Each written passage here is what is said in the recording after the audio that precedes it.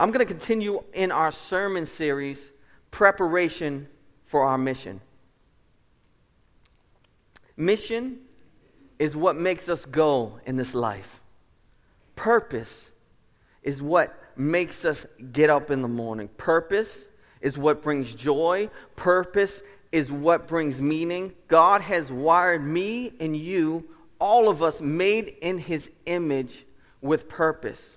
And Jesus, after His resurrection, He meets with His disciples before the ascension, and He gives them exactly what they should be living for. And I want to ask you today, what do you live for?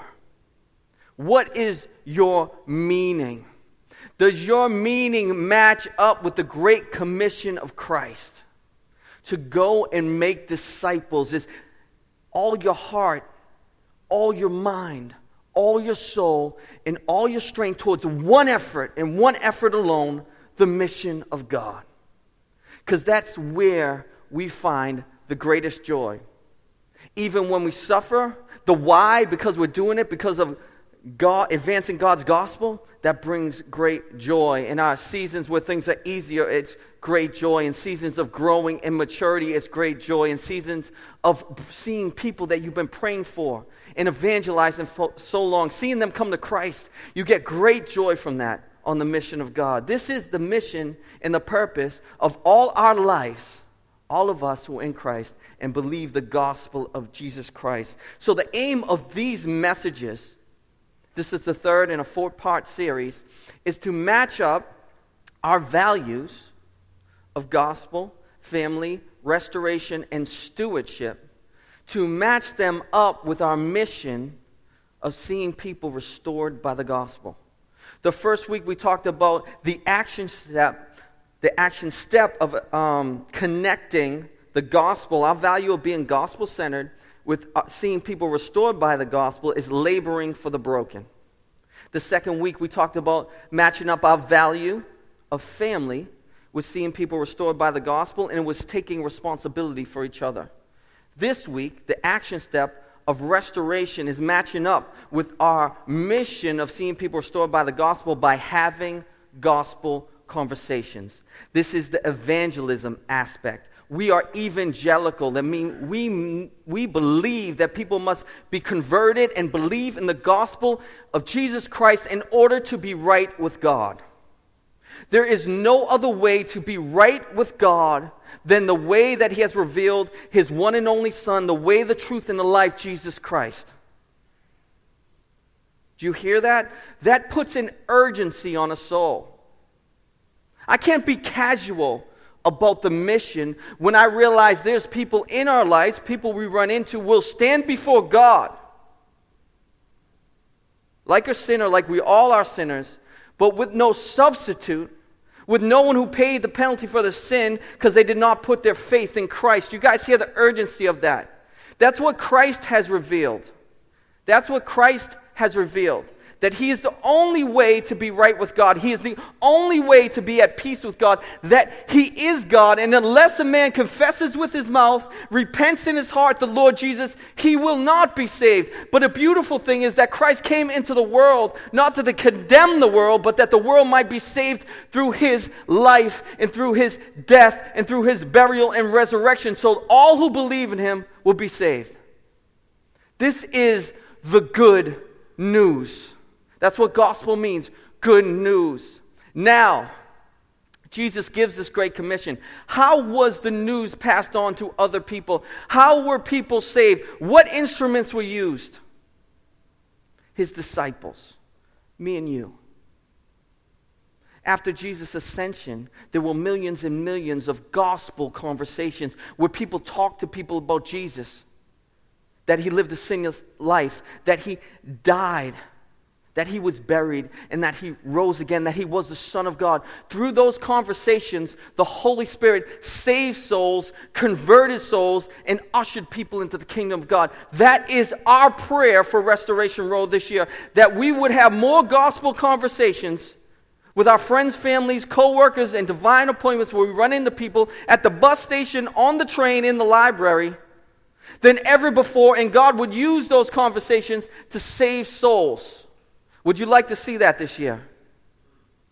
Because I know God has placed inside of you a hunger to see the people you love in your life, even the people you don't know, to see them find Jesus. Because you know that when we found Jesus, or better said, when Jesus found us, we were never the same in the best possible way. He is our hope. He is our joy. He's the bread of life. He quenches our greatest thirst. He gives us hope. He's our God. He's our Savior. He's our King. He is our treasure. Amen? And people are hungry for gospel conversations. And you and me are called to do the work of an evangelist and be the instruments that God uses. 85% of people who are converted to Christianity are converted through friends or family. 85%. Let God do wonderful things this year as we hope for that. You know, I got this gospel conversation bracelet on. You know what it does? It's so big, everyone says, what the heck is that on your wrist? So I'm getting ready for the training tonight, so it tells me exactly everything I got to train for. So I got a doctor's appointment this week, and I've been talking with my doctor about God and this and that every time I go for a visit. And I said, you know what? If I wear this bracelet, I bet he says something to me. And right away, he went for that blood pressure. I put it on the right arm. Strategic. He started pumping that blood pressure. He said, what's that? I said, that's something I'm teaching everyone about gospel conversations. You know, he goes, wow, that's God's playbook. He said, you're like Tom Brady. You look at the playbook and you make the call. And I said, hell yeah. That's Boston for hallelujah.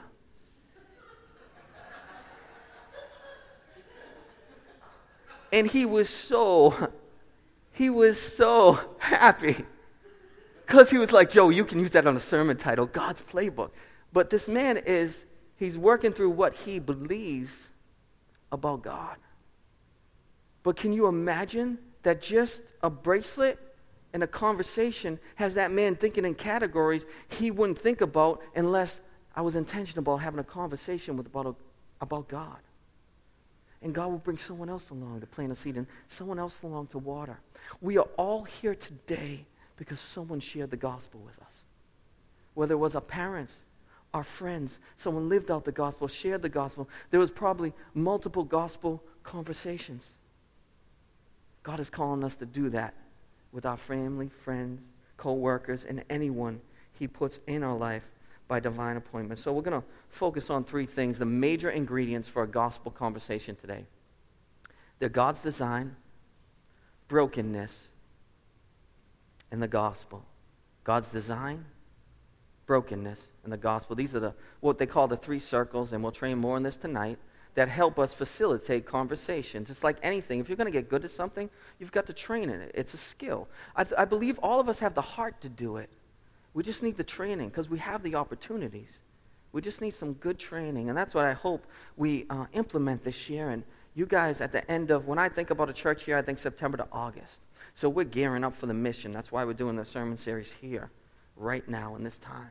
That this church year from September to August, that we take advantage of many gospel conversations. I'm telling you right now, God's going to do awesome things. So let's start with God's design. From the scripture Roger read, it said God created everything.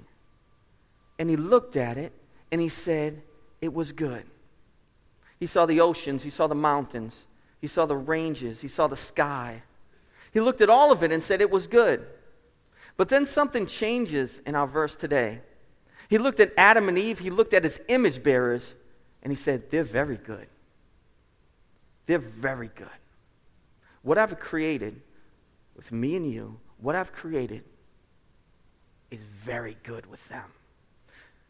One of the many reasons it was very good was because it was God's purpose out of overflow of his triune love. See, God is one in essence, but he is Father, Son, and Spirit. He exists in three persons, even though he's one God. He was in community, even though he's one God. And out of the overflow of his love, he created a family for himself who could interact and love him and be loved by him, who could commune with him and walk with him and enjoy everything he created for them, who could be his representatives on earth. So when all of creation saw these representatives, me and you, image bearers, we could shed the light of God. That's what we're meant to be, light bearers.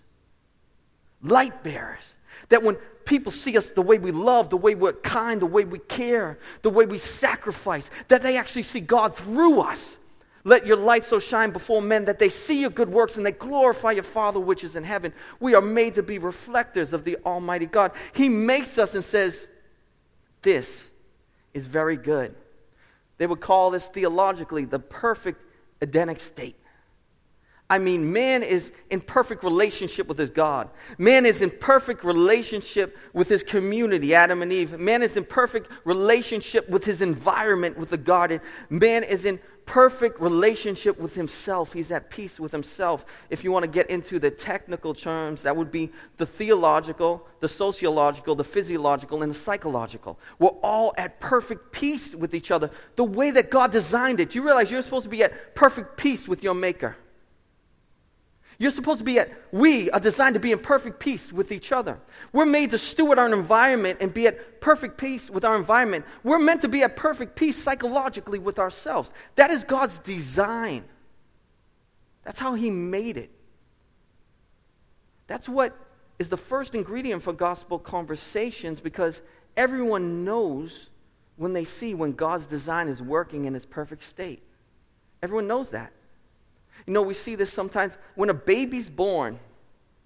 When you see that baby, many people say, that caused me to have faith in God.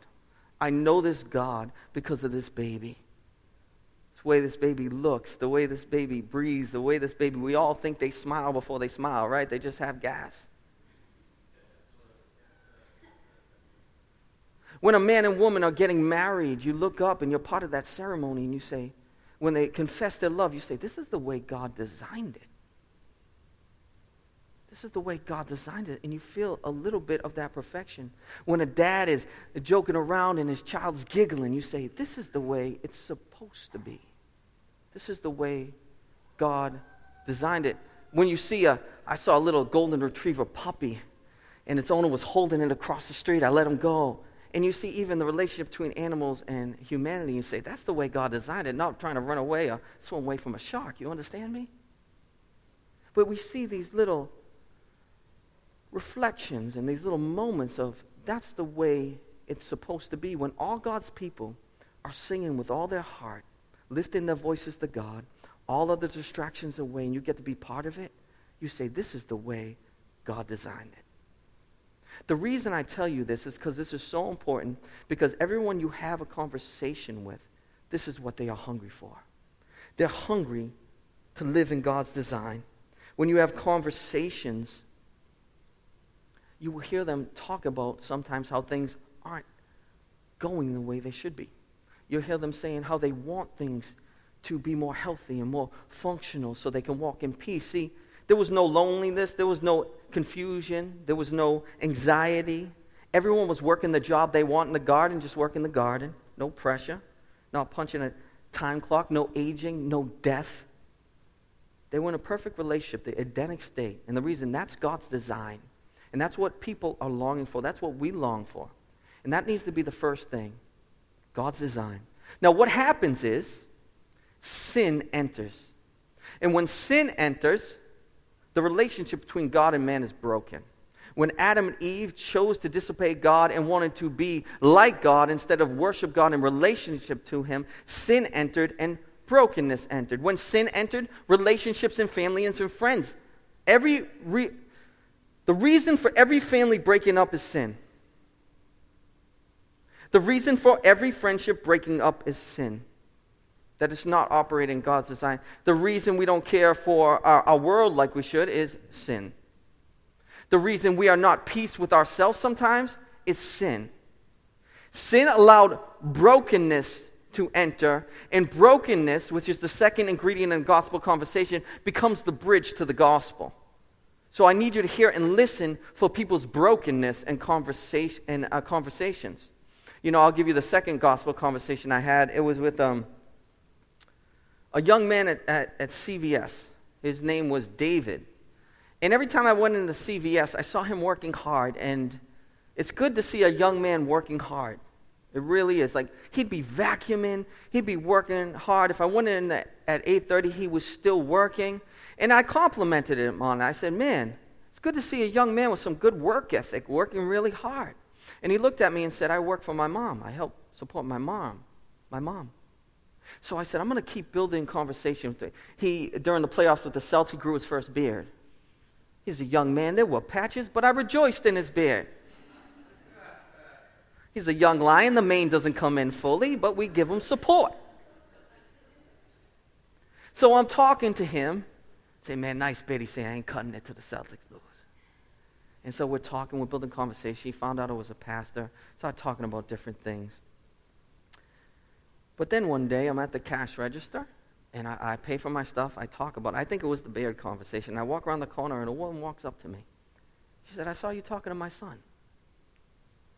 I said, you're his mom? She said, yeah. I said, I always talk to him. He's a good young man. He works hard. I said, I'm just building a relationship with him. She said, he needs good influences in his life. He lost his father when he was 14 years old. Do you see that brokenness coming to the surface? Because I had conversations. He said he lost his father when he was 14, and he's working hard doing his best, but he needs good influences in his life. And I went on to talk to her. She found out I was a pastor. She went to this church years ago. Could you believe that? And she looked at me and said something I just shared. She said, I believe there's a God. I might have asked her, do you believe? And she said, I believe there's a God because he was born. I saw that God's design. And I'm paraphrasing there. I saw it. And I told her where the church was, and I invited her, and we had a conversation. That's a gospel conversation. Now, I planted all those seeds. But that woman's day was changed because by the grace of God, I was able to be intentional with the conversation and take an everyday conversation and turn it into a gospel conversation. Because of brokenness. Look for that brokenness. When she said he lost his dad, I said, I need to bring this to God. Because we are all, this is it, because of our brokenness, we turn to something to worship. They call this idolatry. So some people say, I don't worship anything. That's not true. You know what someone worships by what they dedicate their time, their resources, their life, and they sacrifice it for. It is their functional Savior and their functional God. Because we're made to worship something, and we will worship something. But people turn to other things in their brokenness. They will worship other things because they're looking for something that's going to take away the guilt, something that's going to give them rest, something that's going to ease the shame, something that's going to give their life purpose. So they're going to turn to something to worship and to bow down to. And I want to give you a few examples, just everyday examples of what I was thinking from about where the brokenness, we can bridge it to a gospel conversation. See, Tim Keller gives one of my favorite definitions of idolatry. It's turning a good thing into an ultimate thing. It's turning a good thing into an ultimate thing. So money is a good thing, but when it becomes the ultimate thing, it becomes our God. Kids are a great thing, but when they become the ultimate thing, they become our God. Our jobs are fantastic things, but when they become the ultimate thing, they become our God. And you can go down the list of things we turn to, or things, let's talk about the unsaved turn to worship for their brokenness. They make good things ultimate things. So we need to listen for that brokenness. For example, a father might feel like his home life is a mess. So he spends endless hours at work because he feels more in control and order when he's at work. He makes work which is a good thing, he makes it the ultimate thing. His brokenness makes him open to a gospel conversation. A mom is really depressed about her life. She sees on social media other people sharing photos of their extravagant homes, beautiful landscapes, and top-of-the-line cars. She thinks, if I only had that kind of money to buy those kinds of things, then I would be happy. So she exhausts herself overworking while all the relationships in her life suffer. She is still depressed. Her brokenness creates an opportunity for a gospel conversation. A young man has not taken responsibility as a man to mature. He's extended his adolescence well into his 20s and his 30s. His brokenness has made him devote his whole life to video games. His brokenness creates an opportunity for a gospel conversation. Do you guys see that? And we can go on and on with the way people's brokenness who don't know Christ, what they turn to worship, to do what only the gospel can. See, brokenness is a wonderful, wonderful bridge. Brokenness is a bridge that a good evangelist uses to bring people the good news. For when they find Jesus through his gospel, they can repent and believe, recover and pursue God's design for their life. So this brings us to our third ingredient of a gospel conversation, the gospel. Jesus, the only name whereby anyone can be saved. When I say saved, can be right with God. So let's give a clear and simple definition of the gospel. That Jesus died for our sins, that he was buried and that he rose again. That Jesus died for our sins, that he was buried and he rose again. It seems like foolishness to those who are perishing. It seems like foolishness who don't see the joy and the power of the cross. They mocked Jesus and they mocked everyone who followed him because they say, this is ridiculous to believe that God became flesh and he laid down his life, humiliated, and died for the sins of the world so that men could be saved. But God chooses the foolishness of this world to confound the wisdom of the wise. I heard Sam Harris say in a debate the other day, that is foolish. For those who don't know Sam Harris, he's an evangelistic for the atheistic movement. He said, that is foolish that Jesus died for the sins of the world. It will continue to be foolishness to all those who reject Christ. But is the power of God unto salvation for all who believe, and in the way God has chose to show off his glory in the greatest capacity, who are we to question the wisdom and the power of God? Never be ashamed of that gospel. Never try to make it worldly or more appealing or more secular, or try to share it in a way so people will say you're wise. Honor being a vessel of the gospel that's called foolishness, so you can see men and women saved by it, and you can, by God's grace, that we might even partake in the sufferings of Christ and be persecuted for it. What an honor to be persecuted. Amen. Deeper, more in depth would be the understanding that Jesus was and is the Son of God. That he and he alone did what we could not do by living a sinless life, dying on the cross, being punished for our sins, taking our place, was buried and rose again on 3 days, in 3 days, defeating Satan, sin, and death. It's like a diamond, multifaceted, the gospel. You can keep finding ways it is beautiful. You can keep finding ways it is beautiful. How wonderful it is that we get to be the bearers of that kind of news. Do you like to give good news? Yeah. I love Nathan. Brings a wonderful energy to service, and I'm thankful to the Lord for it. That we get to bring that kind of news. That people are broken because of their sin, and we get to say, listen, I'm broken too, but Christ saved me, and this is the gospel, that Christ, he is the only unique Son of God who lived and did what we could not do. He was sinless. He overcame every temptation that me and you give into. That he was nasty. We were nasty. God forgive me. That we were nasty. We are nasty to our neighbors. We are mean. We are antisocial. We gossip. Christ never did that. He did what we could not do. That every day he lived perfectly, every moment, every minute, every second, every year, he walked in line with his Father's will.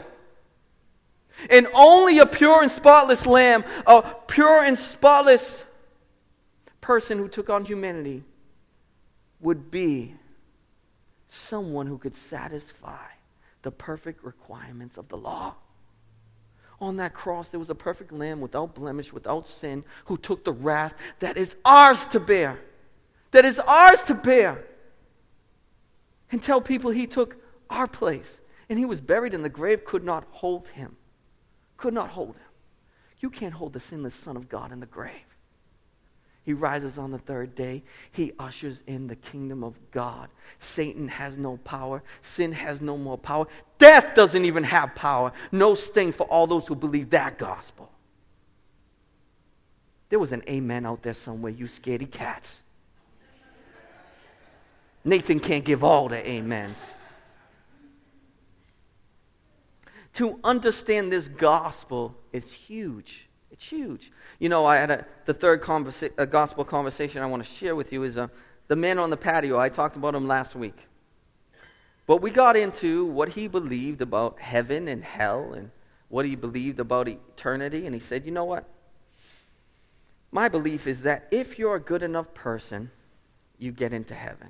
If you're a good enough person, you go to heaven. Listen, I understand the categories of good and bad. They're helpful in many social situations. It's helpful to label things good and bad. It's helpful in some social situations to label people good and bad. It's helpful in certain contexts. It's not helpful when it comes to talk of salvation. It is not helpful when it talks to being right with God. Because no amount of our good deeds or righteous acts can undo the sins we have committed against God. There is no one who can do enough good to erase the smallest or the greatest sin in their life. The gospel is not that if you're good enough, you can go into heaven, and I shared that with him. It's not that if you're good enough, God will accept you. It's Christ was perfect, and all those who put faith in that work, in his person, they will be pardoned, and Jesus will become their substitute, and their sins will be washed clean, and they will enter not only the kingdom of heaven, but they will enter eternal life forever in perfect relationship with God. This is not a gospel of good people. This is a gospel of bad people who have been saved by a perfect Savior. Do you guys see the difference in that? That's the difference between oppressive religion and life-giving families of God we call churches. Where the Spirit of God is, there is freedom. The Holy Spirit wrote that gospel. And he wrote it in such a manner that no one would get exaltation or glory except for the risen Christ. That no one will be boasting on any corner of their good deeds, but they were boasting in the cross of Christ, the power of God unto salvation. This is the message. These are the gospel conversations we need to have with our friends, families, co-workers, and anyone God would put in our lives, because there are people out there that the Holy Spirit will light that fire just like you and me, and they will be saved and they will know God. Amen?